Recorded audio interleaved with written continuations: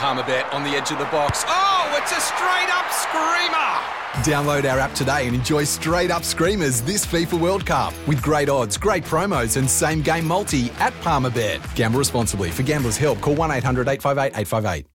This is the Saturday Session with Daniel McCarty and Grant Elliott.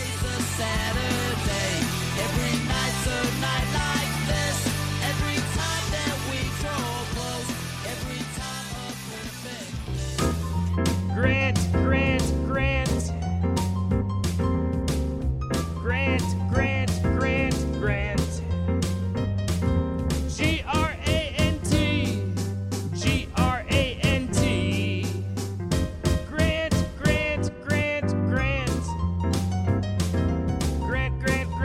Puts a real slant on the Grant, doesn't it? Grant. It's like the voice of God doing the trailer for this show. Possibly it's the worst Saturday. song ever. Worst song ever. This one? Yeah. When you say Grant over and over and over again, it does sound a bit stupid, doesn't it? I wonder if our producer... Grant. But I wonder if our producer, Ben Francis, has got hold of him, because he said he was going to get hold of him to do a song for the Saturday session. He'd have to change it from Grant to Grant. He's already done it. Is he? Well, this. Oh, no. He wrote it specifically for you, Grant Elliott. My name is Daniel McCarty. Hello, you, the listener. Hello, Ben Francis, producer extraordinaire. Our number is 0800 150 811. You can text us 8833. Go on. Here's your opportunity to give us a call. You may want to carry on the theme from the Reece Super Rugby Fan Show with Justin Marshall last hour. If there's something else top of your mind as far as what you need to get off your chest, do let us know. As far as what's coming up on the show, we'll have Editor-at-Large shortly, the sporting news you need to know about. We will also have our weekend words, the sporting quotes that have stood out to us for our own individual reasons, and our guest, Grant. We do. We've got some great guests. Well, especially you. This is right in your wheelhouse this week. Excuse the pun. Well, as the, Formula One and drive specialist on this just show. now motorsport expert. We're branching out. Grant's New Zealand's leading motorsport correspondent. Yeah, so we've got Dave Turner live from the US. He's going to talk everything motorsport. We're going to be talking about the Indianapolis 500, the Spanish Grand Prix this weekend. And then we're going to be speaking about Liam Lawson, Marcus Armstrong in the F2 standings. I don't even know anything about the F2, but Don't admit that. I mean, I know a lot about the F2 and Dave Turner. We're going to quiz him. So if you do have questions for Dave, text them in. Oh, you lazy broadcaster, you. Oh, no, I've got plenty of questions. Good. Don't worry. I've got plenty of questions as the motorsport specialist. And then for our Legends segment after 12 o'clock at 12:15, we've got Katie Martin, who's just retired from cricket. Always a difficult decision to make. But, I mean, to reach legendary status just days after your retirement is pretty much a little stripe on your shoulder, isn't it? Yeah, especially when the warm embrace of the Saturday session welcomes you in and then slaps, legend on your back. But someone who's represented New Zealand just shy of 20 years deserves that. She does deserve it. And I have prepared her. I said, I want to hear your best yarns. She's normally got some really good stories. And 20 years of cricket does do that to you. There's a lot of time spent on tour with your teammates and on the field. So we can expect some big things from Katie Martin for the game that's given her a lot and that she's given to the game. Indeed. So that is all still to come. But if you want to join the show, 0800 150 811. I'd like to ask off the top, and we all know I can be a little bit mean-spirited. Generally, it's just the type of bloke I am, especially when it comes to the Warriors and your newfound fandom, your burgeoning love for this club. We've got a veteran, battle-scarred. He looks like a Viking. He hasn't been in one battle, but he's scratched himself, cut himself throughout the years watching the Warriors. The story yesterday of Matt Lodge being granted an early release has come quite a shock to many. There's a long time to go in this season. I think they're lining up a replacement. Ben, help me out with this one. Because you let him go, why? You've got to have an option. You've got to have a replacement up your sleeve. Because they're not waving the white flag, right? Well... Season ain't over, mathematically speaking. Well, no, that's the question I'd like to put to the audience. Do you feel like they are waving the white flag? You go, right, here we go again. We're in May. Let's look to next season. It does strike me a bit like that, doesn't it? 0800 150 811 or text 8833. Ben, Take your time. Oh, sorry, Take your time. you want my views? Yeah. It's a tricky one because in the press release Cameron George did, it kind of alluded to, because he said that they were going to use it to kind of focus on developing youth, and they apparently have targeted a player who has played for Origin before, which you'll touch on shortly, in Eder at large, but he would only be signing for the rest of the season. It seems all a little bit odd now, doesn't it? And how's this, Grant? Help me out with this. So Matt told us a while ago that for professional and personal reasons he couldn't commit to a long-term future in New Zealand when we return home for next season, said the CEO of the Warriors, Cameron George. I'm sorry, has Matt Lodge ever seen a map? Ever seen a globe? Yeah, but he does know where New Zealand is, right? But he does know where the Warriors theoretically could play one day. I know when you sign that, but the thing is it is family reasons. I'm gonna be on the side of the athlete here. They've obviously spoken about it, and whether he's got young children or not, I don't know. But he's just said that it was. I can't see my family moving to New Zealand for the long term. Okay, well then can you explain to his teammates who have been away from their family and friends for 2 years in Australia? I know that is the controversial side of things. So he didn't want to spend any length of time in New Zealand.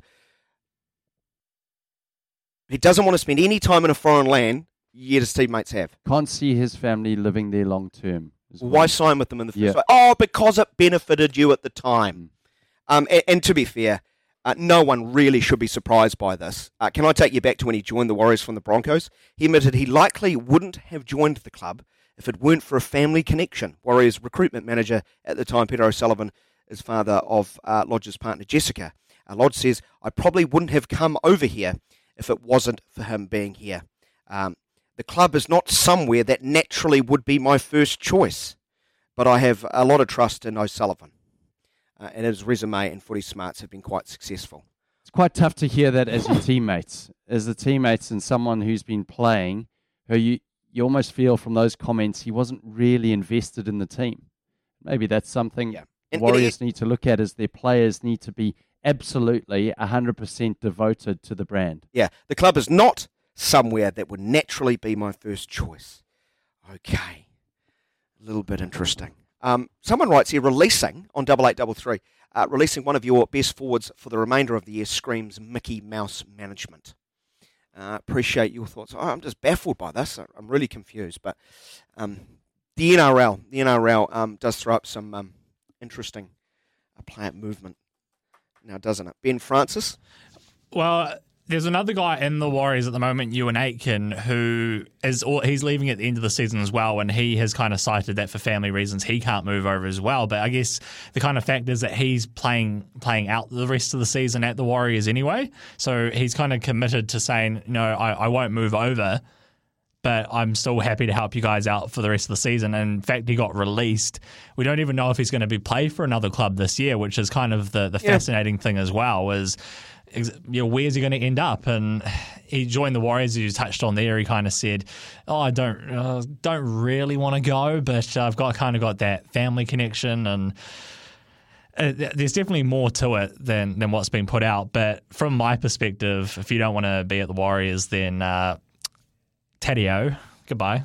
Ta-ta, take care, bye-bye now. See you later. Au revoir, adios. And I think the points that both you guys make, though, it's that, I mean, listen, COVID has put a lot of health and well-being onto the players, and they've started thinking about it a lot more. And when you are a professional athlete, your family does come into play a lot, particularly in cricket and when you're away a lot. So they are thinking about, not just themselves in the sport. And when you sign, I get your point, Daniel, when you sign the contract, when I sign the contract to be a Black Caps player, I know I'm going to be away for 6 months plus a year.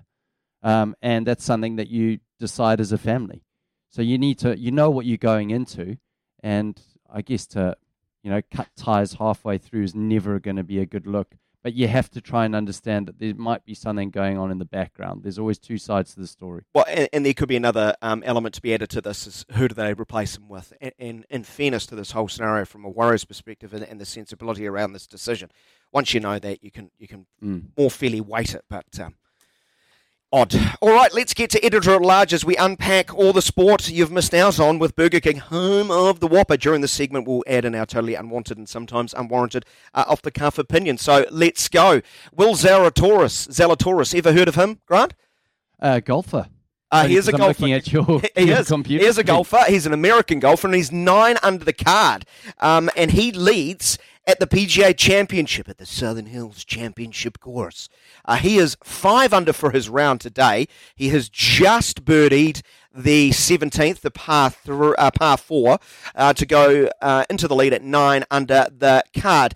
He has been chased hard by Chilean Mito Pereira, who is 6 under for his round today. In fact, he's in the clubhouse. He shot a 64. That is confirmed. He's just 1 shot back. Then 2 shots further back, Justin Thomas is at -6 after consecutive 67s. Then you've got quite the pack at -4, including the likes of Rory McIlroy, Bubba Watson, and others. And Daniel now hurriedly scrolls down the leaderboard to find where Ryan Fox. Ryan Fox is even for the tournament and in tie for 23rd, the Kiwi, number 1. Excellent stuff. A bit of a mixed start. He started on the back 9 today. 3 straight pars, then had a birdie, then went double bogey, birdie. That's a little Ryan Fox 4-hole burst. Can be a little bit up and down, but he steadied himself and has birdied the first and back to even for the tournament. So well done to Ryan Fox. Hey, the Black Caps' preparation for their all-important Test series against England, which SENZ will have full coverage of, has gotten off to a bit of a rocky start, Grant, with 2 players testing positive for COVID. Henry Nichols, Blair Tickner have COVID. I think they go into isolation for 5 days because it's England. Oh, okay. I don't understand the rules anymore. No. I didn't know there was still testing involved. I'm not too sure what's going on there. Well, you don't want everyone to get sick now. No. People can get sick. The 4-day match against Sussex has been reduced to 3. Oh, okay. Yeah, as a result. You know, it's amazing. You used to go over in a boat to England back in the day and spend almost 3 to 4 months there and play county warm-up games, and now it's just sort of one warm-up and away you go. There's no sort of acclimatizing. So I think that gives England a little bit of an edge over the Black Caps. Interesting. To the NRL, the New Zealand Warriors apparently are set to sign one-time Queensland representative Dunamis Lui. Is that how I pronounce the first name? Hopefully I've got that right. Dunamis Lui. Dunamis Lui for the remainder of the season to fill the void left by Matt Lodge. The Warriors released that yesterday, as we do know. The Daily Telegraph reports Lui could join the Warriors as early as Monday if they can finalise the deal. Lui has been playing in the Queensland Cup for the Redcliffe Dragons. Dolphins. They are Dolphins, you're right. That wouldn't be a fair fight. Dragons against Dolphins, would it? Sorry, I've had a Ron Burgundy moment there. Football, it's a 2-horse race for the final relegation spot in English Premier League after Grant's side, Everton, had a mighty comeback, 3-2. Come on, you Blues. Come on, you Blues. I just have to bring this up, that Leeds and Burnley, who are those two fighting to stave off relegation, one of them will go down to the Championship, falling out of the English Premier League, but both are threatening legal action against your Everton. Grant, over handling of the club's finances, you've posted losses, get this, of £372 million over the past 3 years, Everton. League profitability and sustainability rules allow for losses of only $105 million over a 3-year period. Must be a COVID dispensation clause in there somewhere. Could be like Could be like an America's Cup court case. Just when you that think will be exciting. Will be exciting. Just when you think you're over the line as an Everton supporter, it comes back and bites you, and you think, oh. You're always on the edge of your seat. Such a good team. Warriors, between the Warriors and Everton. Yeah, and lastly, finally, you want to know. You want to know, Grant. I do. The audience wants to know. It's Sean White time. This is where we do our regular update of the flying tomato, or carrot, as Grant would call him. What he's been up to, instead of replying to Grant's messages. This week, Sean has been spotted trying to give his autograph to a peacock. How do you do? So many questions. Did the peacock ask for it? Did the peacock put out its plumage, feathers? It was like trying to attract. I haven't seen the video. I haven't followed him this week just because maybe I'm a little bit despondent. Let me check if he's no longer in Greece, Grant. I can tell you that. Sean and his partner Nina Dobrev made their red carpet debut together in London to celebrate the premiere of Top Gun Maverick. Oh. You fired up for Top Gun? He's everywhere, isn't he, Sean White? Yeah. Well, so are they doing a Top Gun rerun, or is it a... Reboot. Is With Tom Cruise. Oh, how good. Yeah. Yeah, you'll be up for that. A Need for Speed. Iceman. Goose. I'm more Goose, mate. I wake my head and get written out of the movie. And that is Editor at Large. Sporting news you need to know about. Oh, pump it up, Ben. Pump it up. Give me some George. I've just had a look, and he hasn't answered my message. He hasn't looked at it. Has not looked at my message yet. But you'll love. He's busy, boys. You'll love Remain Strong for Sean. Wasn't he 11:15. great? This is the Saturday session. We will talk motorsport. Well, Grant will talk motorsport after this break. We cannot wait to welcome into the program Dave Turner, who's off. In fact, he is now in the US ahead of the Indianapolis 500. Boy, what an event that would be to go to. But we'll talk supercars, Formula One, and everything else in between. Stay with us. You look like you're going to go all karaoke on me, clapping your hands to a bit of Elton. Well, they still haven't fired up the mic in the corner of our studio. I've been threatening to sing the Colin de Grandhomme song from Edgbaston 2018. For almost a year, you've been promising us that. Got a big house. How's your assignments going? You've done your rowing yet? I'm waiting Done for your ski SENZ. jumping? I'm waiting for SENZ to go. Here are your flights. You're off to Cardrona. That's the ski jump. Yeah. Speaking of flights and heading off to a great sporting event, our special guest right now has done exactly that. I think we go live to the United States of America. Dave Turner, motorsport guru, joins the program to discuss a variety of topics. But Dave, are you off on something akin to a motorsport pilgrimage at the moment? Well, I was worried that I was going to have to do karaoke for a minute, so you had me really worried there. No, that's at the end, Dave. You'll do karaoke at the end. Pick your song. The listeners would love to hear it. Yeah, well, I'll get back to you on that one then. We'll talk motorsport instead. How's that? So, Yeah, I like the sound of that. My each side of COVID addiction to the Indy 500, we'll call it. Well, Dave, He's mainlining Indy, so it's an addiction. Is it something you've always been addicted to? Or is it a more recent sort of addiction? Have you been into rehab and lapsed? How do you describe it? Well, I first came here actually in 1996 when I was still working at TVNZ, and I was on the way back from the Atlanta Olympics and saw the place and was shown around by some people, and I said, "Oh yeah, whoopie-doo."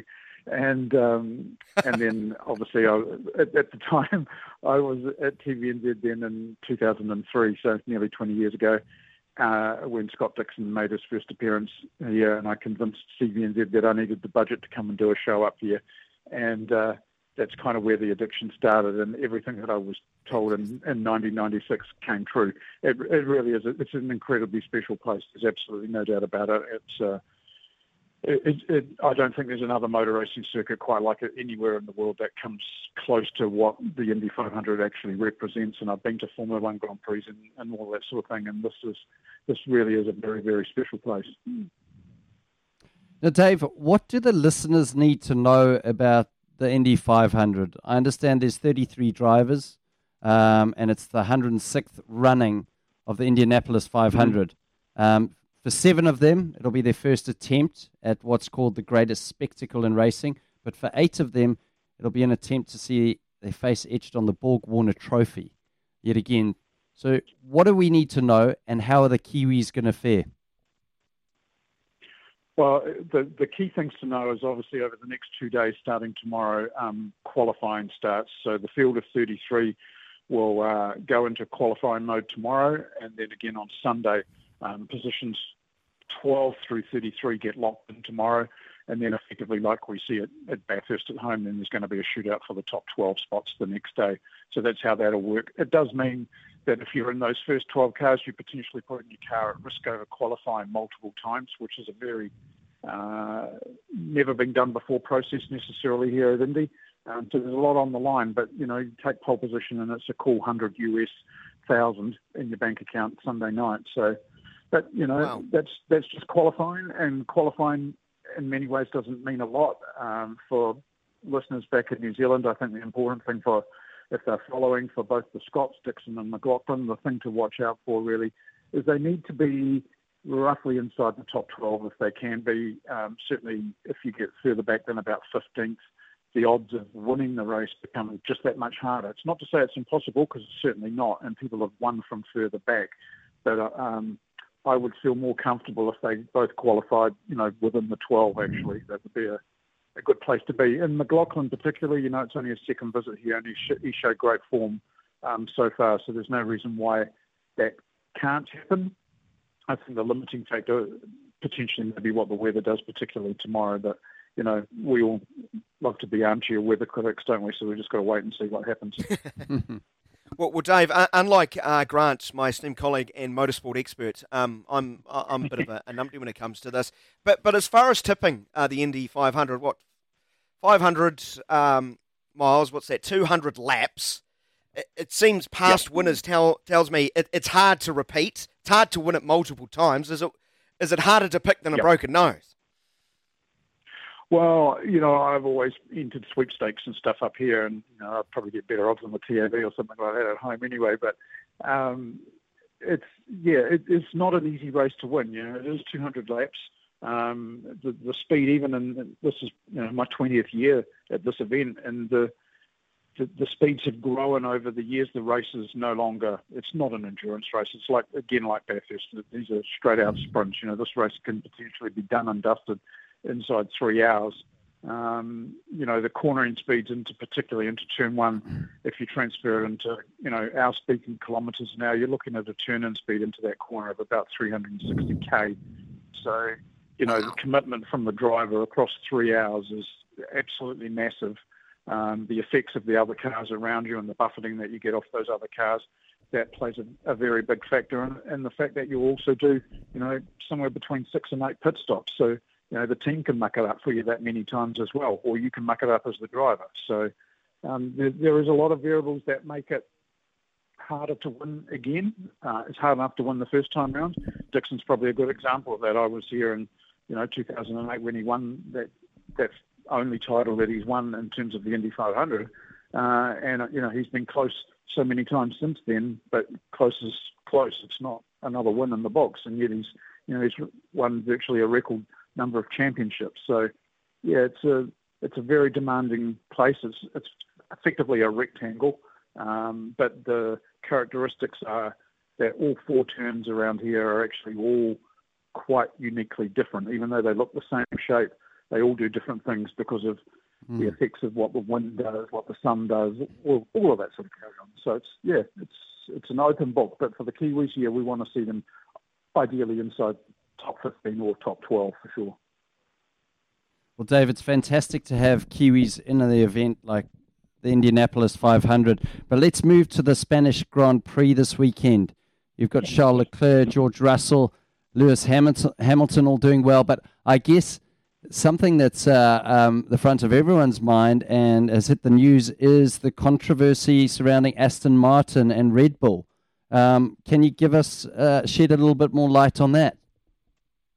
Well, I think it's quite interesting that effectively the Aston Martin team used to be Force India, and they were accused of cloning a car a few years back.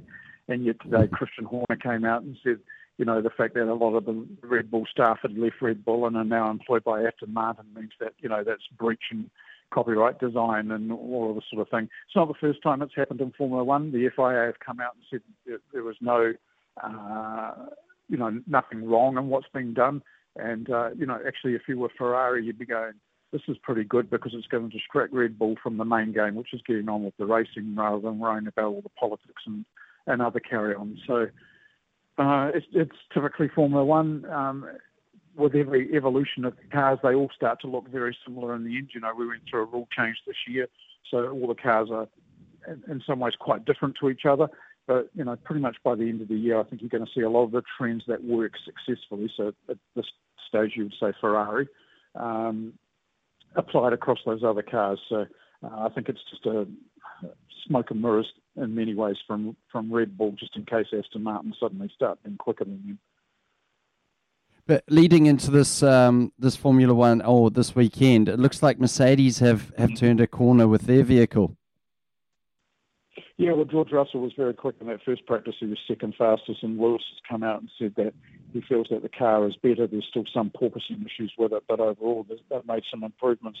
And, I think when I talked with Mark Watson a few weeks ago, I said the same thing. Mercedes will be relentless in trying to resolve this because it's just the power of an organisation and company like that they're not going to be out of the fight for very long. And clearly, that's what they're doing. And their design is quite radically different to the other designs. So if they can get that to work, then there's a reason why they've chosen to go down that path. It's like America's Cup racing, isn't it? You have a certain set of rules, but one boat is generally quicker than the other. And, Mercedes have had clear dominance for a long time at this stage. Ferrari have, but Red Bull are very close. Mercedes may re-enter the equation, in which case then that makes for the absolutely ideal championship when you've got multiple teams and multiple drivers, fighting it out. That's what the fan wants, and that's what the fan deserves. And if you compare it with IndyCar, the last 17 years in IndyCar, the championship has gone to the very final race. So as a fan of the sport, I guess you'd say, that's the perfect scenario, absolutely perfect scenario. So that's what we really want to see in Formula One as well. Fernando Alonso, racing at home, of course, you think he'd be happy. He's anything but, from what I've detected. His mind is still what happened to him in Miami. Interesting, he's accused Formula One's governing body of incompetence and lacking knowledge of racing. You'd like to think Formula One would know one or two things about racing. Whether he's just getting sort of myopic with what happened to Miami, but more broadly, might he have a point that, as far as you're concerned, Dave?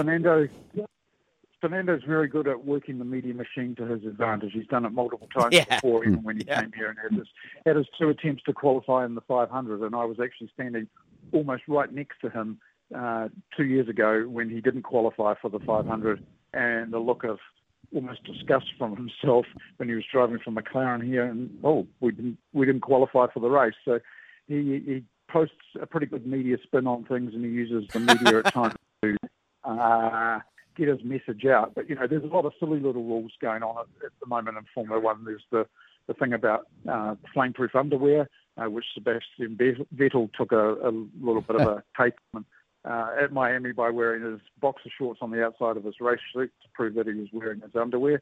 But the bottom line message is there is a safety reason there, that apparel is worn for a safety reason, and some drivers obviously haven't been wearing that, and they need to. Yeah. So I agree with the FIA on that one.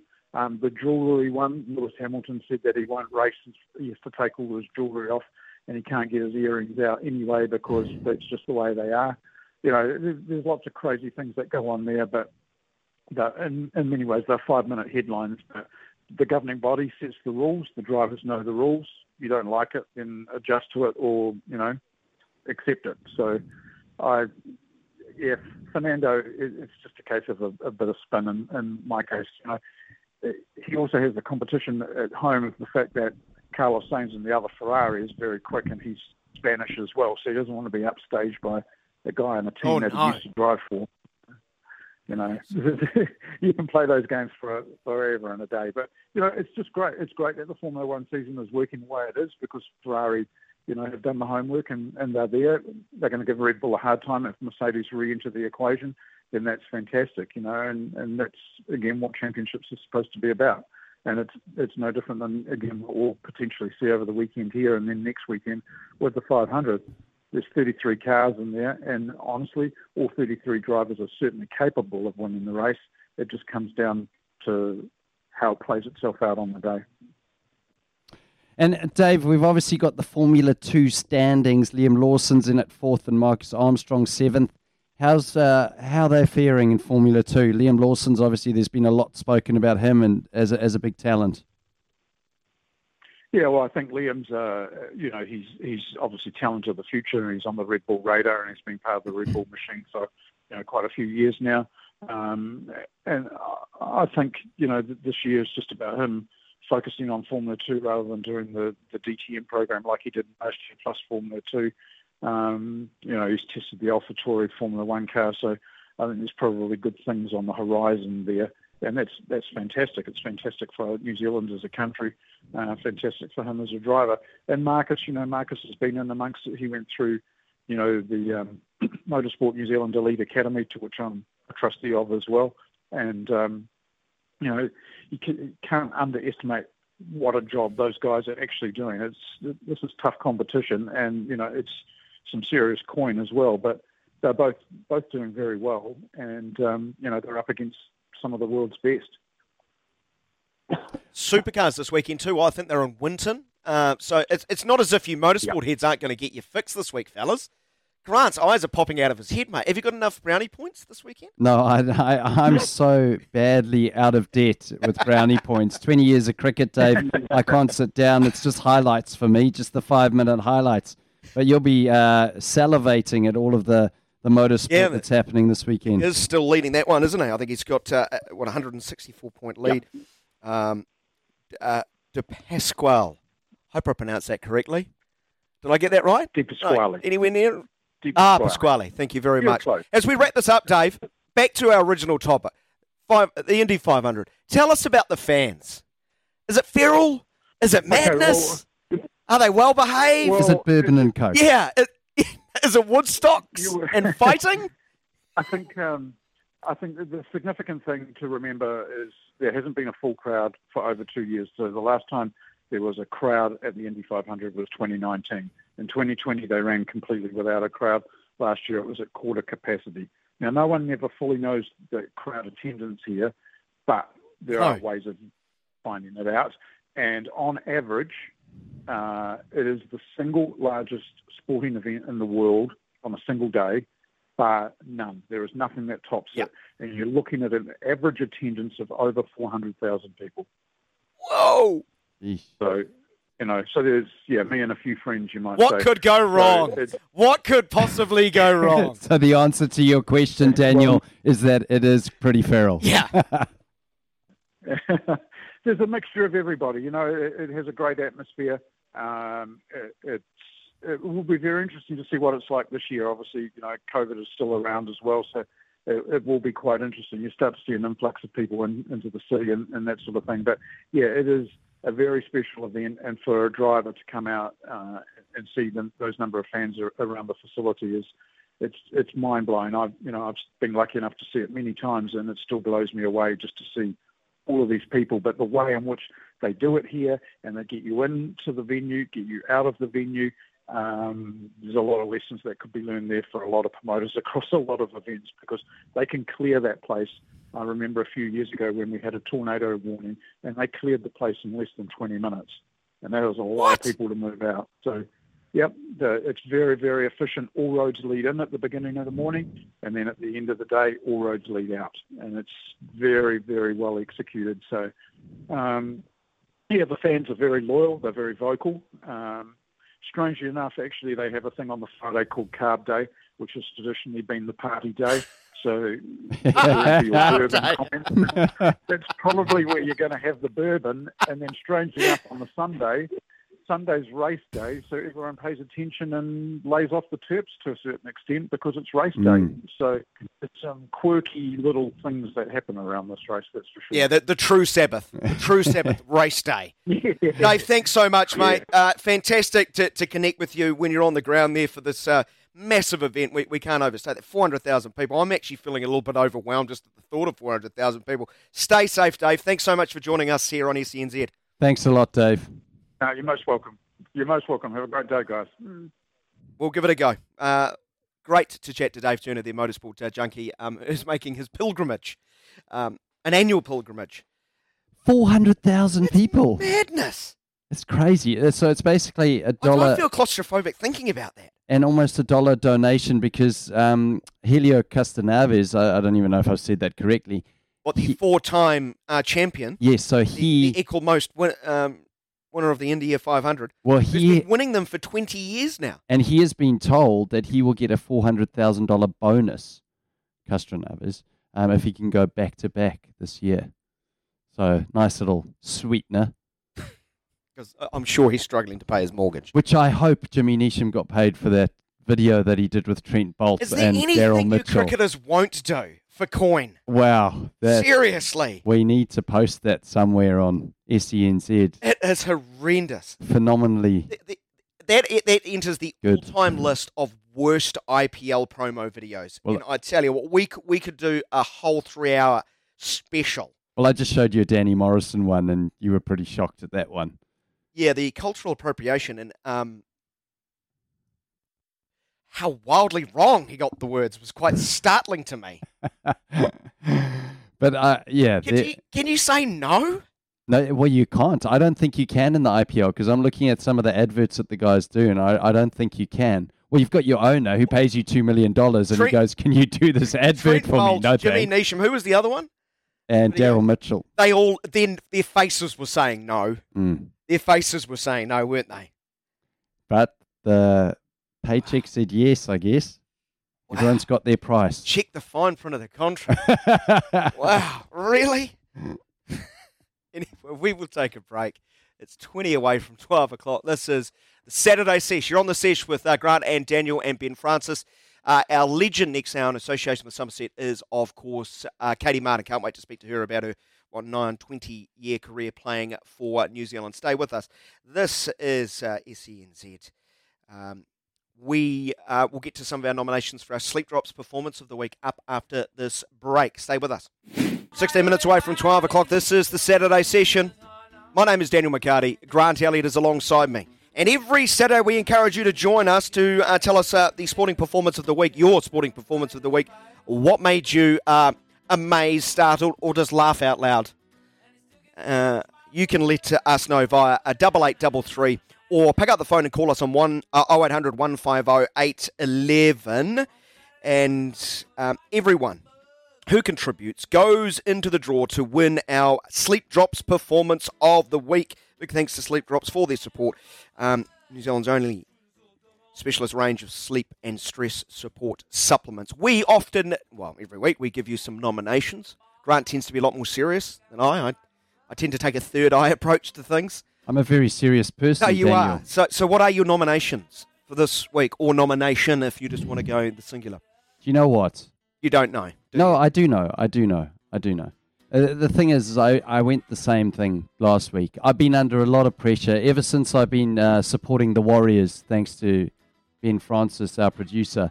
And it's not going to be the Warriors, but I've been under pressure because you nominated a blown testicle as your performance of the week. Wasn't weeks that ago, 2 didn't you? weeks? That was a couple of weeks ago. Yeah. So maybe that was my non-serious one. But I went for Everton last week because we were struggling for relegation. You were giving me a lot of trouble about it, You Ricardo. should go for Everton this week. What about the And I am going for Everton this week again. But what I wanted to go for was Calvert-Lewin, his goal. I mean, under pressure, as an athlete, I woke up and I got a couple of messages from my Everton fans saying it's 2-2, we need a win here to avoid relegation. And I slapped the TV on before I went to work and suddenly went upstairs, brushed my teeth, and I heard a crowd erupt.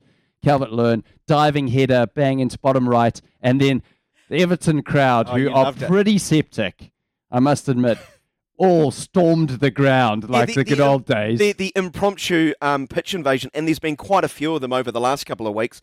There's been a couple of really ugly incidents. Billy Sharp from Sheffield United got head-butted. Patrick Vieira, that wasn't great. No, an Everton fan had a crack at him, but I'm actually going to give it to a fan. An Everton fan too. Yes. A few weeks ago, we saw the Everton fan chuck the ball up their shirt to waste a bit of time. There's a magnificent little melee on the side of the field, and at Goodison, it's really close to the field. And then this darling old grandmother, who looks like she's in her early 70s, just leans over and slaps the Crystal Palace player on his ass. It's like, naughty boy, stop it. Stop it. It's absolutely fantastic. I know you're not supposed to touch players. In fact, I'll probably say don't touch players. It's a stupid thing to do, but it was, gee, I laughed. I laughed so very hard at that. Ski jump, scull rowing, and going to Goodison Park. If SENZ can send me to Goodison Park. Yeah. Okay. Well, let's just get to Auckland first. Well, Grant's a little bit more, but it's been a stressful week for him. It's been a stressful week with threat of relegation for his beloved Everton. So we want to hear from you as far as your nominations for our Sleep Drop Performance of the Week. And I want to read this from Richie. It's long text, but I think it's well worth mentioning. My champion of the week is Niall Williams. She's back playing for the Black Ferns this week. Grant, what are you doing? I'm reading it. Stop touching it, Grant. Don't edit that up the way you possibly could, Ben. My champion of the week is Niall Williams. She's back playing for the Black Ferns this weekend after coming back from a near career-ending injury. She even scored 2 tries in her return game. I had the sound off for her first try, but was obviously watching it when I saw the Black Fern make a midfield break from a great running line and showing blistering pace. I thought to myself, who is this new young player? So turned the sound on just as they closed in on the player and saw it was Niall. Welcome back. Well said, Richie. Nice, Richie. That is a nice one. So keep your messages coming in on a 8833 or pick up the phone 0800 150 811. The Sleep Drops Performance of the Week. Ben Francis, what's your nomination? I have a very interesting one, and it's Well, we'll judge that. Thanks. I guess it's the sporting community of Twitter for their hilarious reactions to Scott Morrison tackling that little kid on the football field, because straight away on social media they're going, "Oh, that's a grade high dangerous contact. That's 4 weeks on the sideline." He's got behaviour of screwing people over, so he can't mitigate it at the judiciary. So it's the full 6 week, I reckon. Sorry, Ben. Great nomination, Ben. Carry Great on. nomination. So that was it. It was such a hilarious clip. I don't know how many times I've watched it, but just seeing him just the shoulder to the head. Oh, that was nasty. Yeah, no mitigating factors there. The referees to start quickly dished out the red and sent him off. It's 10 away from 12 o'clock. We will take a short break. This is the session. Keep your nominations rolling in either via text 8833 for our Sleep Drops Performance of the Week, or pick up the phone. Give us a call. Yes, we are humans. We do like to talk. 0800 150 811. Back after 5.5 minutes away from 12 o'clock. I need to update you on the Super Rugby Fan of the Year recap in association with Reece Plumbing. In it together and here for the long haul, Reece works for you. Things remain very, very tight in the Fan of the Year competition as our contenders gun for $5,000 thanks to Reece Plumbing. We all started off with 1,949 of you. By week number 3, we were down to 610, Grant. Then by week 7, we were into double figures, 59. But since then, we've only lost 18 people over 7 weeks because that's how good our tipsters are. Strong group, and we are down to 41. Down to 41. Why are we so bad then, if they're so good? Maybe they should host the Reece Super Rugby.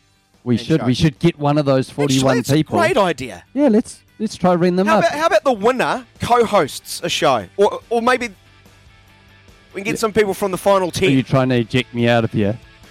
Well, that or I'm trying to angle for a weekend off. Get them to host. You said co-host. We will roll on after this short break. Our feature in the next hour, part of the Saturday session, Legends.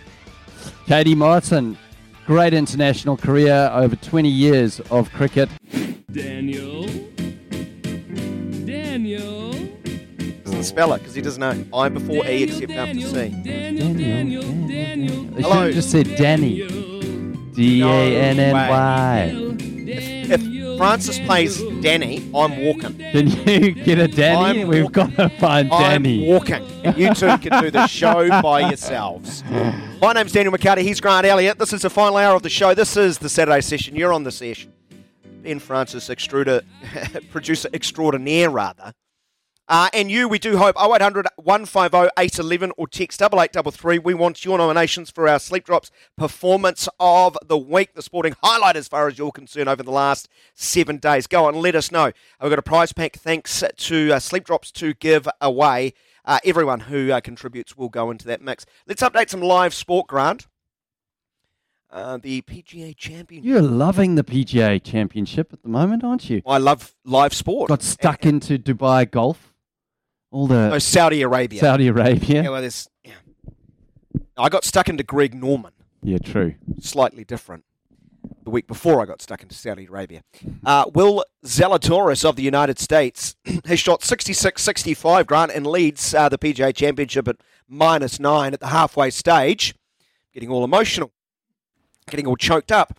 Mito Pereira is in outright second, just a shot back. Then 2 further back, you've got Justin Thomas in sole position of third. Story of the day, you might argue, is Bubba Watson. Shot 63 today, had 9 birdies, if I'm not mistaken. Yeah, 9 birdies, including Huge putt from the fringe on the 11th. So he's in the mix. And I will scroll down and find out where Ryan Fox is. Ryan Fox is now inside the top 20, Grant. Moved up a 6 Kiwi places. inside the top 20. He was a little bit rough starting on the back nine. Where after a birdie on the 13th, he dropped 3 shots on 14 and 15, got one straight back on 16, but has been near flawless on the back nine through 7 holes. Has picked up 2 shots. So Ryan Fox is -1 for the tournament. He is playing the 17th or the 8th. Yeah, can I ask you a question? I mean, something that I'm always thinking about is the after-match function. So you get to the 19th hole, but you've got this array of internationals. So you've got like Zalatoris, American, but then I thought I saw a Mexican in there as well. When he finishes Abraham Anka, I wonder what he orders. Does he go for the tequila? And then you've got Rory McIlroy, who maybe he's just solid pint. Bernd Wiesberger. Does he ask for Bratwurst on the menu? Like, well, he's Austrian. Yeah, Yep. But it must be great, like just seeing all of these international stars in a bar. Like, what a great traveling group of athletes. There'd be a lot of wobbling, though. There'd be a lot of head wobblers there. Oh, definitely. You know, a lot of peacocking, alphas. It is a sport with individuals. And my dear friend Phil Tautarangi told him there's a lot over the years. There's not a sport where the players take themselves more seriously than golf, right? Well, you have to. Quiet, please. Phones away, please. But I think that's changing, though. That is changing because there's going to be that Netflix documentary where they're trying to obviously get more personable with the players. But I mean, what a great sport, and just it looks like the ultimate sport to play until you're 65. Yes, because isn't Bernard Langer still playing in the senior PGA? I used to watch him when I was 6 years old at the $1 Million Golf Challenge, where he got the yips and had to turn to the long putter. Yeah, so 8 shots back is Ryan Fox in a tie for 17th with the likes of Kevin Na. It's Kevin Na, sorry. I can't resist telling that joke every time I see his name, Kevin Na. It's 4.5 minutes after 12 o'clock. Katie Martin is our very special guest as part of the Saturday Session Legends. That is still to come. Grant, I've had a rough week. Why is that? Been in the, as far as on this show, I kept it in the closet until the season is now over, knowing full well that the season was going to be over. I'm a big ice hockey fan, big Toronto Maple Leafs fan. Yeah, no, you mentioned that I think 2 weeks ago. We're in the playoffs, and we lost to the 2-time defending champions, the Tampa Bay Lightning, 4 games to 3 in a best-of-7 series after being 3-2 up. So we had 2 games to close out the series. We lost both of them. That means we've failed to get out of the playoffs, out of the first round for about 4 years. Eternity, it seems like. And that means it's 1967, off the top of my head, is when they last won the title. Did you feel like this year was going to be the year? No, absolutely not. But that is now 10 straight games when they had a chance to close out a series they've lost. 10 straight games. It's actually very hard to achieve if you think about it. So is that a mental thing you think with your team, or I don't want to waste any more time on it. But I had one of those weeks where my so-called friends came out of the woodwork just to text me about it as the games were going on. I'm surprised I didn't hear from you. But you were asking me off air, belief. Do you still have belief? No, I have no belief anymore. See, Ben Francis, massive Warriors fan. The Warriors don't give Ben Francis enough for what he gives them. He still believes. I don't believe that it's not going to win it in my lifetime. They're not. I've completely let it go, and I feel good about it. So I'd like to know from the listeners, is there a team out there you've just given up on winning? But you just support them, but you're like... Yes, you support them, but you've given up. But at the end of that, we're not going to win this. We're not going to win this. I found my happy place. I feel like that about the Warriors this year. Then the playoffs arrives and they kind of claw you back. They claw you back and you're like, oh, this is it. Then you have to tell yourself, after slapping yourself in the face, no, they're not going to win. So is there a team? I'm talking to you, listener, directly. On 0800 150 811 or 8833 that you've just given up on ever winning. Even if it's a club team that maybe you play for, where you just know Your team's going Well, to choke when it gets to I'm that sure. moment. I'm sure at times during your Wellington Firebirds career, you've probably given up winning anything. I knew you were going to bring that up. But Ben Francis, you still believe the Warriors can win this year, can't you? Oh, yeah, they're lifting that trophy in October. Yeah, yeah. See, Wow. I love the faith of some That's fans, great. but I'm way more cynical. I'm older, Yeah. wiser, maybe. Love your work, Ben. So, is there a team, Grant, you support that you just know are never going to win? Well, And, Everton. and why do you support them? Everton. That's true. That's actually a pretty good shout. They're always Will mid-table. Will they ever win the Premier League in my lifetime? In your Well, lifetime? Not now. They're out of cash as well. Well, and surely the EPL will have the new character test and won't allow, sovereign states to take over a football club. Yep. And your dirty Russian oligarch money's going to dry up in the off-season, isn't it? I think Usmanov will run for the hills. Well, every team needs to reach rock bottom, and then that's the stage where at rock bottom. And you look at the Black Caps. I was involved in an era where our 5-day test matches would last 3 days. We weren't great. Yeah, that was the only good thing about that side at the time. Was like, Yeah, but at least you had the dignity to get over and done quickly. when it hit rock bottom and Brendan McCullum's team was bowled out for 45 in a test match, suddenly it was like, this is a come to Jesus moment. Right, let's change things. Yeah. So teams do go through cycles, and you have to believe, Daniel. Okay. You have to believe that cycle for your Maple Leafs will No, become good. And keep all of those they're texts not going from to your win. mates. They're not going to win, Grant. And that's okay. Change of culture. Actually, it's not okay, but I've fooled myself to believing it is okay. So Ben Francis, do you have a sporting team you just know will never win? No, I always back the teams I win, regardless of how bad they're going. Like my football team is Bradford City. You know, Whoa! You're never going to win the Premier League, are you? Well, they were one goal away from the championship, and now they're lingering mid-table and fourth division. But I still got hope that they're going to get up there one day, and they're going to be among the best of the best. I still got the hope that the Warriors are going to doubt everyone wrong and lift their NRL trophy, and it's going to be like the greatest moment of my life. Other teams I support, I like the Vegas Golden Knights. They make the playoffs, except this year in the NHL. Oh no, the team who came into the NHL and won it in the first season. Well, they lost in the Stanley Cup finals to Washington. Oh, that's right. They lost the Stanley, but they made the finals. They got through to the finals. The Maple Leafs haven't. Their first season. We haven't won since the late 60s. Oh, my God, I'm going down the rabbit hole. I 56 years. do have 56 one. years. 56 years, mate. 56 years. I do have one, though, which I have given up hope on. Who's that? Now, that's myself winning a title in darts. At least he's honest. Let us know on 0800 150 811 or text us 8833. Is there a sporting team that you just know will never win? Actually, Bradford City, fourth tier of English football, they'll never climb that ladder, but good on Ben for remaining a supporter of them. Is it Mikey, is it? Are we going to line one? G'day, Mikey. How you going? You good, mate? Hey, I'm in Grant's camp, to be honest. In my lifetime, there were two really bad teams that I supported back in the day, and one was Canterbury, and the other one was the Black Caps. Didn't win anything. Hopeless, both of them. And What, Canterbury? Just in everything? Just in everything, Canterbury? Well, the old days. We're talking like after we lost that Shield game and then against Auckland, and it was kind of all over. For a long time. People forget that. They were really bad for a very, very long time. And then when the Super Rugby came around, we lost I think we were last in the first season. I think you won the wooden spoon. Even when you're crap, you're winning something. Exactly. And then sixth, and then we won the NPC in 97, I think it was. And then Boomfa. And then the Black Caps were the same. And I think Grant was saying that one with Brendan McCullum, 45 all out.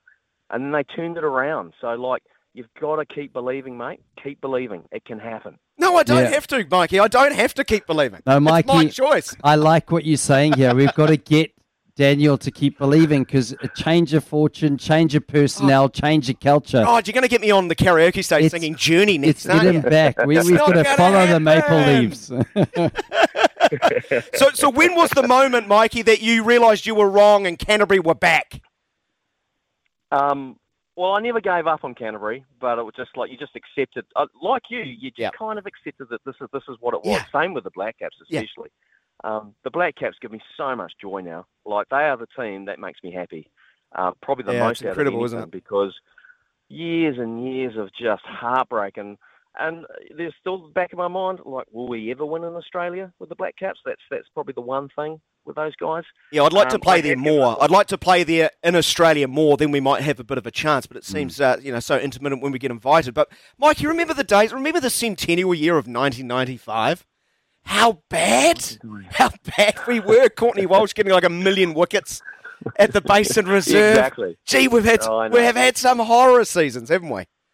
The young guns, mate. Young guns. Oh my God. Terrible. Hey, good on you, fella. Thanks so much for calling in. I do appreciate it.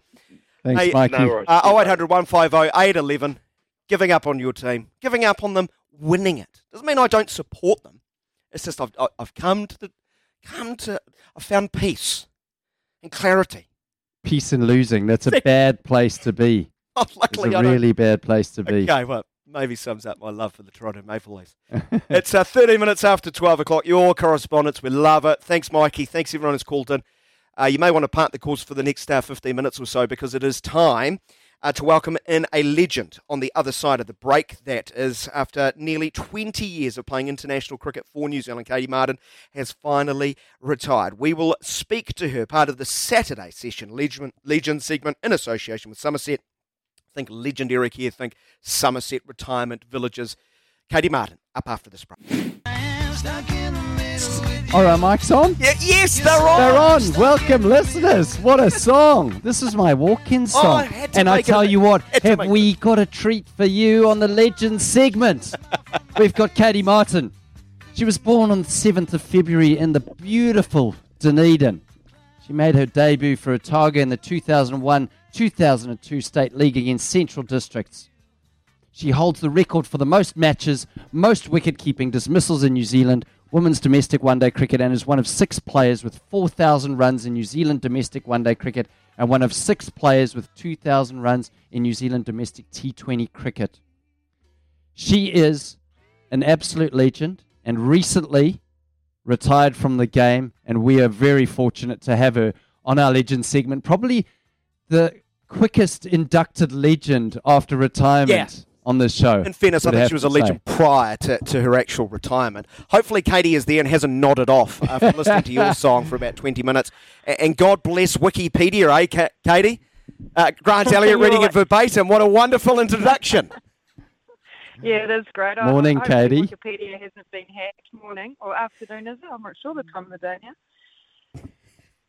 Yeah, it's afternoon, Katie, but we are very lucky. I did prep you for today, and I said to you, listen, you're going to be on the Legends segment, big boots to fill, but in your cricketing career, I want to know your best yarn. You're always full of yarns in the commentary box with me when we're commentating for Spark Sport, and we're in the background. Tell us, what's your funniest cricket yarn during your career? Oh, that's a great question. I think a lot of the funny yarns actually happen off the field, which I probably can't talk too much about, which I'm sure, you've had those experiences as well. I think when I was younger, I was a little bit of a smarty, so I probably wasn't that funny. I remember I sledged Emily Drum, who is now the New Zealand selector, so that wasn't probably a great idea about her running between the wickets, which was rich coming from me and my... I guess well-documented running between the wicket issues in the last couple of years, at least. Hold on, Katie Martin. So you sledged Emily Drum, the one who averaged 144 in Test cricket. Yeah, that's how silly I was when I was a youngster. So I'd like to think that that I'd grown up at that point, but I just got the steer behind and then knew that I'd made a complete error and then I didn't say anything for the rest of the game. Yeah, unlike you to be chatting in the game, Katie. But retiring from the game, it's a great time to reflect. And I want to reflect on where it all started for you. I understand that you basically lived around the corner from Brendan and Nathan McCullum, didn't you, from my understanding? Yeah, I did. They played football with my brother back in the day, and Nathan and Brendan and I played at the Albion Cricket Club in Dunedin, which I was very proud of. And I remember getting Player of the Day once, and it was the old McDonald's voucher, and chicken chips and a Coke, I think, which was, it was the best prize you could get. And I was so shy and I was too embarrassed to go up and get it. So I asked Brendan and he was like, absolutely not. So Nathan went up and got it for me. So, it was some great memories playing, I guess, at the same club as those guys and growing up as family friends. And, Stu was obviously a really good cricketer in his own right. And, I think as I got older, I probably tried to play a few shots like Brendan did as he went on in his career. So, it was a pretty great growing up. I played a lot with the Ethorn boys and in the backyard, and we had a front yard at Calder Street, which is where we lived in St Kilda and Dunedin, just round from the McCullum boys. And I still apparently to this day at each end the grass hasn't grown back, so we must have played from light to dark. So it's pretty good memories, like every Kiwi child, that we got to play backyard cricket, and it was always the boys that got you into cricket. There was never too many girls around playing, and I guess that's the awesome thing on the back of the World Cup. We sort of heard a lot of stories about how the young sisters are going out with the boys and playing backyard cricket now, which is such an awesome thing to hear. So, Katie, where did it start? And did you start off as a wicketkeeper batter, or was it the same as most Kiwi kids now? You bowled and you kept and you batted. Where did your love for wicketkeeping, or where did your specialisation start? Well, I'm quite an impatient person, and obviously, which is unique being a cricketer. So I sort of love to be in and amongst it, and I talk a lot. So I think that sort of come naturally to be in the action as a wicketkeeper. I sort of didn't really enjoy it when I sort of had to keep to the boys and they were bowling a little bit faster, and I just wanted to run around in the field. And I had a coach, Billy Abdullah, at the time. He sat me down. He's a old school coach, and I had to go up to his house, and he sort of had like the 1960s wallpaper, and I remember his wife wheeling a trolley of tea, and he said, very important that you keep wicket keeping because it's a great selection option. And I think that's probably the best advice that I ever had that throughout my career with New Zealand. I was sort of in the field, my poor fielding teammates out there to deal with me at point, usually jibber-jabbing away. So I sort of kept a little bit for New Zealand and also fielded. So, that was probably the best advice I got. And I think as a keeper, you're always in the game. And I think I always feel like I'm quite humorous and quite funny, which by all accounts isn't actually the truth. Now I've retired, my teammates say they don't get as much entertainment or joy out of my sense of humour, which I think is a bit unfair. I tried to have a few yarns, but that's sort of how I got into it. And, it kept me sort of occupied. I'm still struggling to comprehend you being the shrinking violet, being so painfully shy you couldn't even go up to get an award. So when did that change? When did you, especially once you got into the domestic New Zealand cricket scene, and then a couple of years later you're playing for New Zealand, when did you feel at ease? When did you become the person you are today, you think?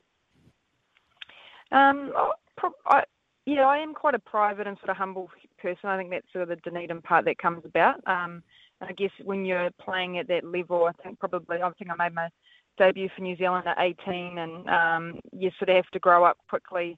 I've gone from the streets of Dunedin to the streets of Mumbai, so it was a bit of a eye-opening experience, my first tour. I think I sort of had to come a little bit out my shell. I'm sure that if you ask people back then, they would have said I was a little bit cheeky and a little bit not as shy. I think you have to sort of grow up and be, I guess, in the mix when you're playing, for New Zealand. And I have said this a few times over the week, is that, while the amount of runs I've scored and things like that haven't been where I would have liked, I think it's just about the character. And I guess I learnt that early on, that you always just want to play the game in a good spirit, but really important to get around your teammates and, get joy out of their success. And so I think, I learnt that early on, I guess, from Mike Shrimpton and the way that he went about things as a coach. And you sort of, like I said, India, as your first tour opens your eyes. Yeah, let's talk about that. 18 years of age, you are selected for that tour to India. But as an aside, there's two current Indian players still playing, I think. Mithali Raj and Goswami were in this test match as Katie made her debut as an 18-year-old in New Zealand's last test match back in 2003, November 2003. Katie keeping and batting at number 3, Katie. And in the time-honoured tradition of Test match cricket in New Zealand history, you're in during the first over because the openers struggled. What's your memories of your first game for New Zealand? Was a Test match, your only Test match. It's quite extraordinary.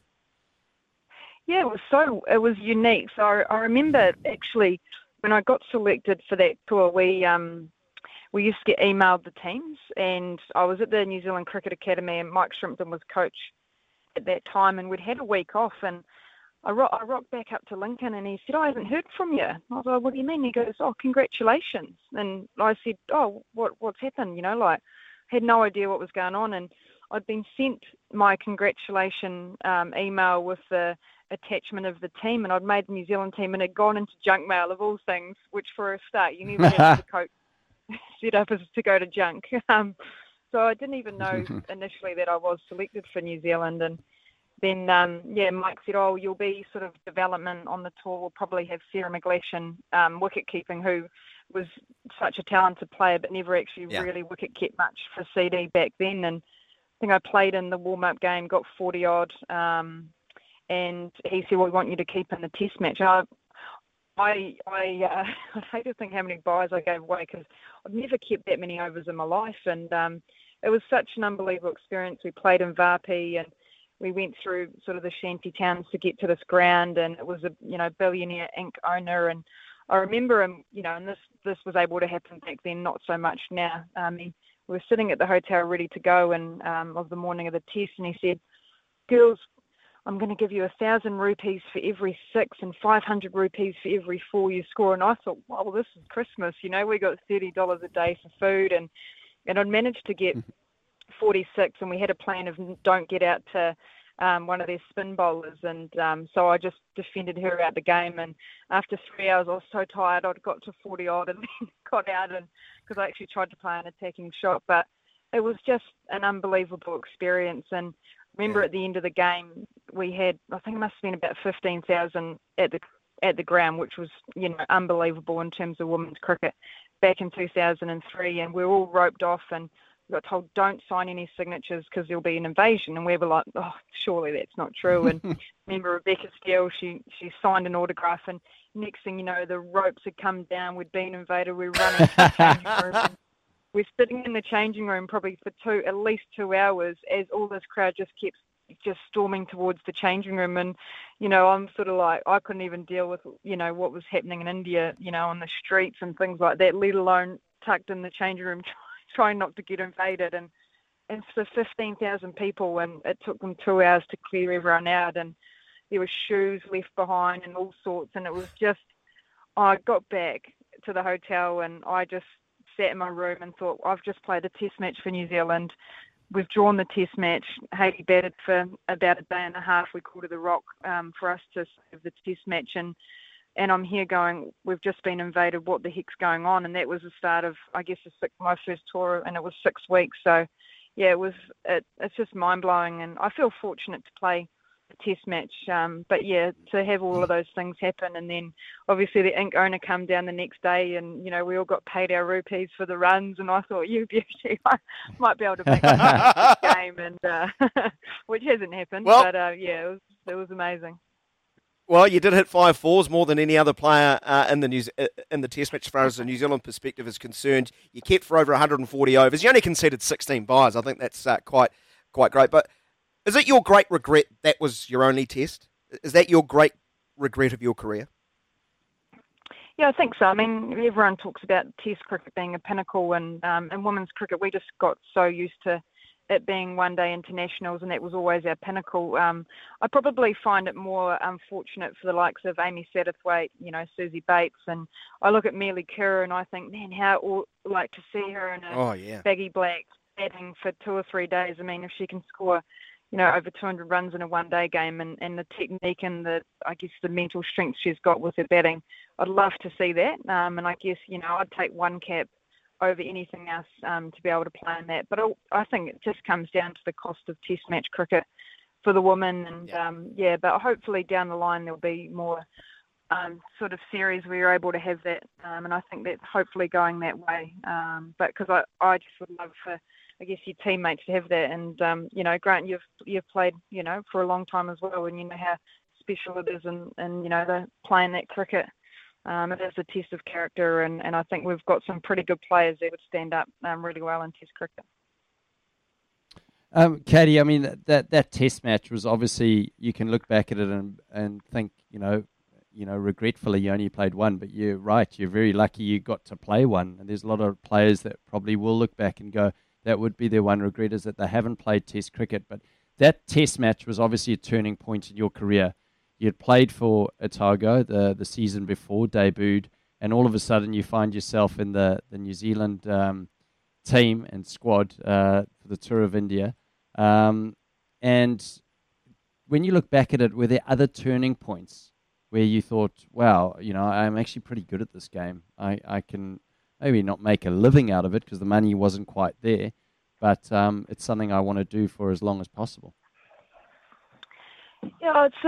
Yeah, there were definitely moments, I think, when I've sort of been in and out of the team throughout my career, which I guess, looking now in the position I am, it allowed me to, I guess, the transition out of cricket will be a lot easier in comparison to, I guess, people that, have been in the team for a period of time. But I think there were definitely times where after World Cups and you feel like, this could have been it. And I remember in 2018 at the T20 World Cup, in the West Indies, and after the first, we played Australia and India first, and we had to obviously win one of those games that would have put us through to the semis. And after we played, I think, Australia second and lost that, and we were out, and we've still got 3 games to go. And I remember at the last game against Pakistan, and I was like, this is it, I'm done. And then you get home and you think, just that joy of winning a World Cup, or just even being in a semi-final or final again.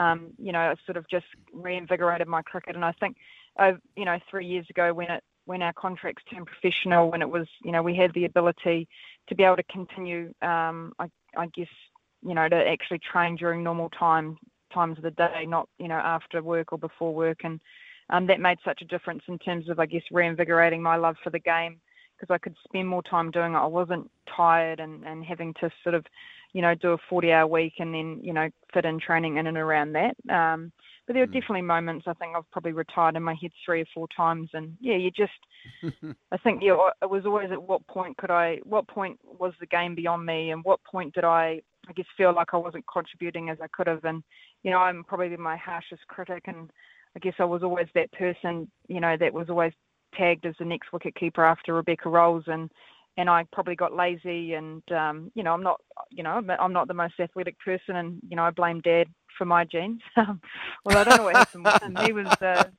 He was a skinny, long-haired ginger man when he played rugby for Otago, and now it's a little bit opposite. Yeah. But he's definitely balding, and he's got a little bit more on the belt chains. But so hopefully, so it was always a little bit more hard gym and things like that. Katie, you're a very harsh critic of yourself. This is a time to celebrate your career, and you might look back on a number of things that you thought you could have done a lot better. But, you played 103 ODIs, 95 T20s, and 279 list days. It's a lot of cricket. It's a lot of cricket. A lot of time squatting down as a wicket keeper, and no doubt a lot of days where your jaw would have been sore with the amount of talking you do on the field. But I want to look at the World Cups. You played in the 2009, 17, 22, and then you also played in the 2009, 12, 14, 16 T20 World Cups. And then later on, obviously in 2021, you became the oldest player to represent New Zealand in a World T20 international match. So a career that spanned so long. But over all of those World Cups, was there any World Cup that stuck out that you look at and you go, ooh, came close there? Yeah, I think 2016, was at the T20 World Cup in India. I think I sort of felt that was our best team that we could possibly win that World Cup. And we played the West Indies in the semi-final, and you always talk about Deandra Dottin, and she's just a freak in the field. She can cover distances, and she gets run-outs, and that you just you think the ball's gone past her. And I remember a moment in that game. It was Sophie Devine and Sarah McGleisham were batting, and they were building a great partnership. And I thought, yeah, this is it. You know, we're going to make this. We're going to make the final. We're going to smash Australia, because Australia. We always beat Australia at that time, and we absolutely smashed them in the round robin game. I think they were 4-for-4 at one point. And I remember the day before that game, they complained and complained. We turned up to the ground to look at the wicket, and it was one of those wickets that you'd look like had been glued together. Like, it just got patches of dirt from the ground and put it all together. And as Kiwis, you go, well, this is what we've got, so we'll just figure it out and do as best we can. And they were trying to change the wicket and just hated it, and we smashed them in that game. And I remember Susie Bates hit the 6 over extra cover off Kristen Beams. It was the best shot I've ever seen in cricket in my entire life, apart from that 6 you hit, Grant. But in terms of women's cricket, so we smashed them. And I thought, if we get into the final here, we've got it over them mentally. They just don't think that they can beat us. And Deandra Dotton picked up the ball. She'd moved about 15 metres. She bounced through it in and just hit the top of the stump from about she's got 1.5 stumps to aim at. And it was a complete turning point. We lost that game, and I remember coming in, I think 3 overs to go, needing 30 runs, and we just couldn't get across the line. And we had likes of Erin Birmingham, you know, Morna Nielsen, number 1 T20 bowler for 3 years in a row, and that was the team that we thought, yep, that would be it. So, you know, that was a moment where I felt that we really had the opportunity. 2009, I think we won the toss in the T20 World Cup, and we decided that we would bat first on an absolute green top and got in overcast conditions in Lord and got bowled out for 84. So there was a few moments like that where you think, geez, we were so close, and it was a big year in 2009 for us as well. I guess in a way I wasn't there in 2010 where Sophie nearly got us across the line in that last game, but that's probably the closest we've been since. And there's always moments at World Cups, and, you know, even the last one having the advantage at home. But I guess I'm a big person that, you know, in terms of thinking if things are meant to be, then they're meant to be. And yeah. There's a lot of things I can probably reflect on in World Cups. It just, sometimes things just don't go your way. Oh, well, Katie, it certainly is a celebration of your career. I know that everyone loves listening to you commentate. I'm sure there's going to be a lot of commentating on Spark Sport with a big summer coming up. You've given the game so much, and I always believe it's a game that gives the players so much. And we've enjoyed watching you play, and really excited to see in what way you're going to give back to the game even more, because you're not only a phenomenal player, phenomenal person and character around the game. So thank you so much for coming on the Saturday session. Really enjoyed this chat with you. Thanks so much, Thanks, Katie. boys. Appreciate it. No, it's been great. Thank you. Take it in. Look forward to seeing you around the traps. Katie Martin joining us. They're part of the Saturday Session Legends segment. Calling time on a storied career. You know, dates back 20-odd years playing for New Zealand. That's fantastic. And such a great person to be around too. Really infectious person. Lot of players, as she alluded to, that will have a bit of regret in not playing test matches, and that's the cool thing for her, is that she played in a test match, got a taste for it. Yeah, no, you did not.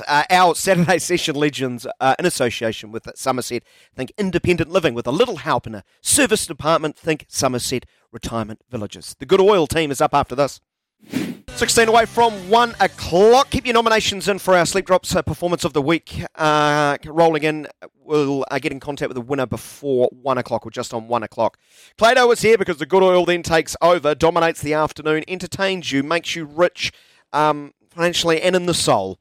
It is a wonderful product, the Good Oil. Clado is here. He's got the glasses at the end of the nose, like he's like he's a school teacher about to tell young Grant Elliott off. You must mean business today, Clado. We do mean business today, and we've got one of your teammates in here, Grant. Kyle Mills is going to join us later on this afternoon. And we've got one of the young guns of punting, Brad Carson's joining us on the Good Oil today. So if you made the draw for the $1,000 Punters Club today, looking good. Millsy in the studio. Millsy, wow. I'd love to hear what you and Millsy have to say about my Good Oil punt for the weekend. What's your Good Oil punt? Race 9. Race. Subtle point. Oh, good luck. It's great horse. Oh, that's made my Righto. week. Thank you, Clado. $8. There you go. Jonathan Well, there's- Parks here, straight out of a maiden, but listening to Kevin Myers, his first interview for 20-odd years this morning on the mail run. Kevin Myers, he likes YOLO in that race. He'd be mad Okay, not to take well. a line through that. And Hula Beat was good. I saw it when at Avondale was good. But Subtle Point, yeah, it'll be thereabouts. Parksy's a big help. Yeah, well, I went for my son's class parents' drinks during the week, and that's where I got the tip from his teacher, who has a little Oh, you're stake taking tips from anyone now, in the really. Saddle Point, and Well, he that's how said, I- "Listen, Mate, stand on your own feet. he Think for said, yourself, got a Grant. great chance." And You it's know, funny, so- when you're at college, you gravitated towards the teachers who punted, didn't you? Because Yeah. you needed a day off. You made sure you were in their class, or you knew they had your back to a degree.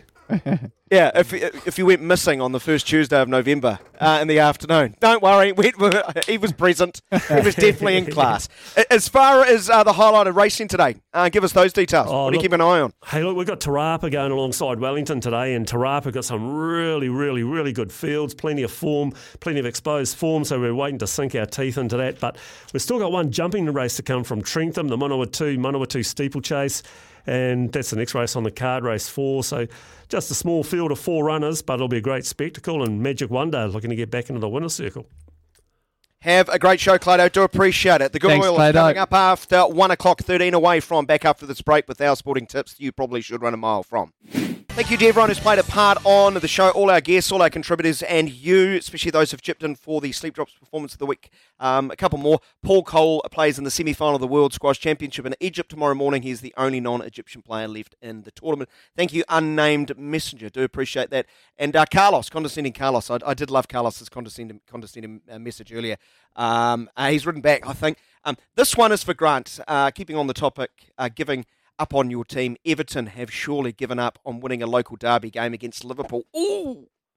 You'll never walk alone. YNWA Carlos. Well, thanks for that, Carlos. Every now and then, I've still got that hope. I'm unlike the host, Daniel McCarty, who thinks the Maple Leafs will never win a game. No, they won't. But thanks for your nominations. Try NewZealandSleepDrops.co.nz for all ages, lifestyle stages, and sleeping challenges. Always read the label and take as directed. All right, we're coming around the bend. We're on the home straight. Our sporting tips you must know about, but probably should not touch with the barge pole. Starting off with Ben Francis. Go! Oh, you're going to love this one, guys. Firstly, I have a horse up in Trentham, race number 8. Very Flash is paying $15 for the win and $4 for the place. It's first up. Clado's not laughing at that. That's a good start. Clado hasn't burst into hysterical laughter, unlike Grant's pick. And you just sit down for this one, boys. This next one will make you a lot of money. It's paying $176. Sticking on to the theme we've had today, the Warriors to win the grand final. He certainly hasn't given up. Don't stop believing. All right. Gotta believe. I'll go next. After making my fatal mistake a couple of weeks ago in the Sal's NBL when tipping our corporate, when I tipped the Wellington Saints to beat the Otago Nuggets, owned by a corporate daddy. Were you about to say the Otago Muppets? No, Nuggets. I didn't say Muppets. Numbies. Nuggets were good again last night. But yeah, I went against our corporate daddy. You know, Yeah, our company you owns did. Nuggets, right? Or something like that. Gutsy. And the Wellington Saints are 0 from 3 and at the bottom of the Sal's NBL. That's the 12-time champion. So I'm just going to bet on the Saints every week from now on and until they win a game. Is that So I'll get on them. I will get on them. But I'm also going with Max Verstappen to win the Spanish Grand Prix, mainly because I, Ben Francis, have picked the brain of New Zealand's leading Formula One correspondent, Grant Elliott, who says Charles Leclerc will not win. Charles Leclerc, who looks like LeBeau from Hogan's Heroes, just out of interest. Go check that out. That's fantastic. So thank you, Grant. Pleasure. Straight on the nose, Verstappen to win in Spain. I'm going to go on another one of my league multis. Oh, here we go. Here we go. 3 hours. The Dragons to beat the Warriors, the Storm to beat the Cowboys, the Panthers to beat the Roosters, and the Sharks to beat the Titans. Delivers just over $4 for you. That little 4-legged multi. Okay, Ben, and I would like to know, why are you tipping the Dragons to beat the Warriors? Full coverage right here on SCNZ, of course. Well, I feel like there's too much going on in the Warriors camp. There's too much noise. And I think whenever there's noise outside of a Circle the team, wagons time, mate. Circle the wagons time. Mm. We're all coming for us. They're tough. building a juggernaut, remember? Yeah, no, I just think it is going to be tough. I think this is something that's going to have to be built over time. It's going to be organically built over time, and I like the changes that they're making. I like the noise that they're making, but it's not going to just come right in a weekend. So yeah, that's my reasoning. And I hope the TAB opens an option. How many times will Martin Devlin text me about Liverpool versus Manchester City? I'm going to go over 500. Well, I can't see those odds, but I want to see the proof of it, though. I want to see the proof of it next week. I'm keeping the receipts, buddy. I've got the receipts right here. Have a great Saturday afternoon. Always a treat to be with you, Grant. Thanks, Ben. Thanks a lot, Ben. Thanks to all the listeners and all of you that phoned in as well. Brilliant. Enjoy your Saturday. Mow those lawns. Watch some sport. I do have to mow the lawns, actually. Yeah, get amongst it. I'll Don't be listen to lazy. Good Oil as I do that. Ta-da! It's Tyre Power's Big Footy Final Sale. To kick things off, you can get the power to buy 3 and get 1 free on selected Toyo passenger car and SUV tyres. Tyre Power's Big Footy Final Sale can't last. Visit tyrepower.com.au now.